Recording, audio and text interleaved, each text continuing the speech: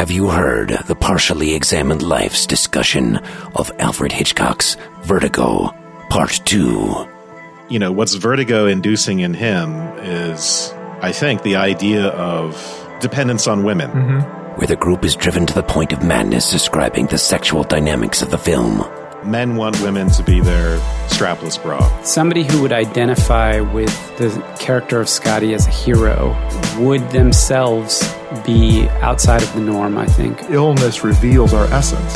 Arguably what Lacan is saying is that in sexual enjoyment of another person is always focused not on their subjectivity, not on their existence, but their essence. We could definitely talk about this whole thing as him having an identity crisis. You know, are we really portraying ourselves, or are we portraying a version of ourselves that we're trying to act towards?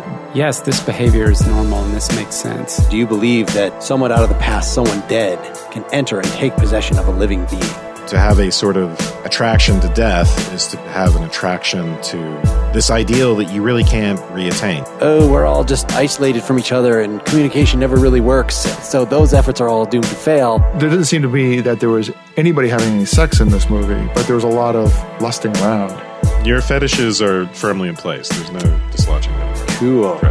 This discussion will not appear on the Partially Examined Life public feed. You can only get it by becoming a Partially Examined Life citizen at partiallyexaminedlife.com or by becoming a supporter at the $1 level or greater at patreon.com/partiallyexaminedlife. Don't miss it.